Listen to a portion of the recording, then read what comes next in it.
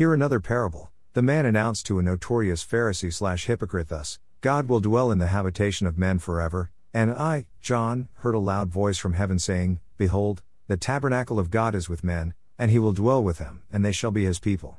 God himself will be with them and be their God. Revelation 21:3. And the chronic Pharisee/hypocrite responded thus. What have you just said, that God will dwell in the habitation of men forever? How? As who?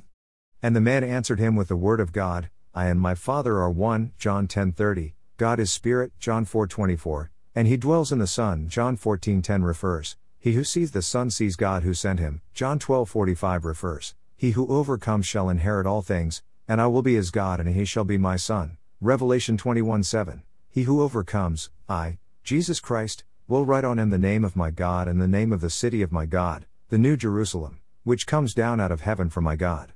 And I, Jesus Christ, will write on him my new name, Revelation 3:12. And the Pharisee cum hypocrite became provoked upon hearing these evergreen words of Jesus Christ, and he said to the man, Speak to me in plain language. What are you insinuating? That Jesus Christ is God Almighty and he has a son. How? In what way? Prove it. At this point, the Holy Spirit spoke to the blind guide thus. Have you forgotten what Hosea said in the past? My people are destroyed for lack of knowledge. Because you have rejected knowledge, I also will reject you from being priest for me. Hosea 4:6. I, Jesus Christ, God Almighty, am now on earth finally as Holy Spirit, and I dwell in my Son. Since you constantly rejected knowledge, then interpret parables. Titus Aramagon Oedito.